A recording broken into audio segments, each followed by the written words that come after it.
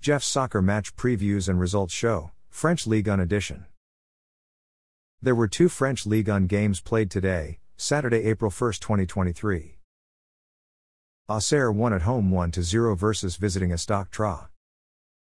Auxerre's M. Nyong scored in the 73rd minute, assisted by Nuno da Costa. Auxerre are in 16th place. Stade Tra are in 18th place, which is a relegation zone spot. Rennes lost at home 0-1 versus visiting Lens. Rennes are in 5th place, which is a UEFA Europa Conference League qualifier spot.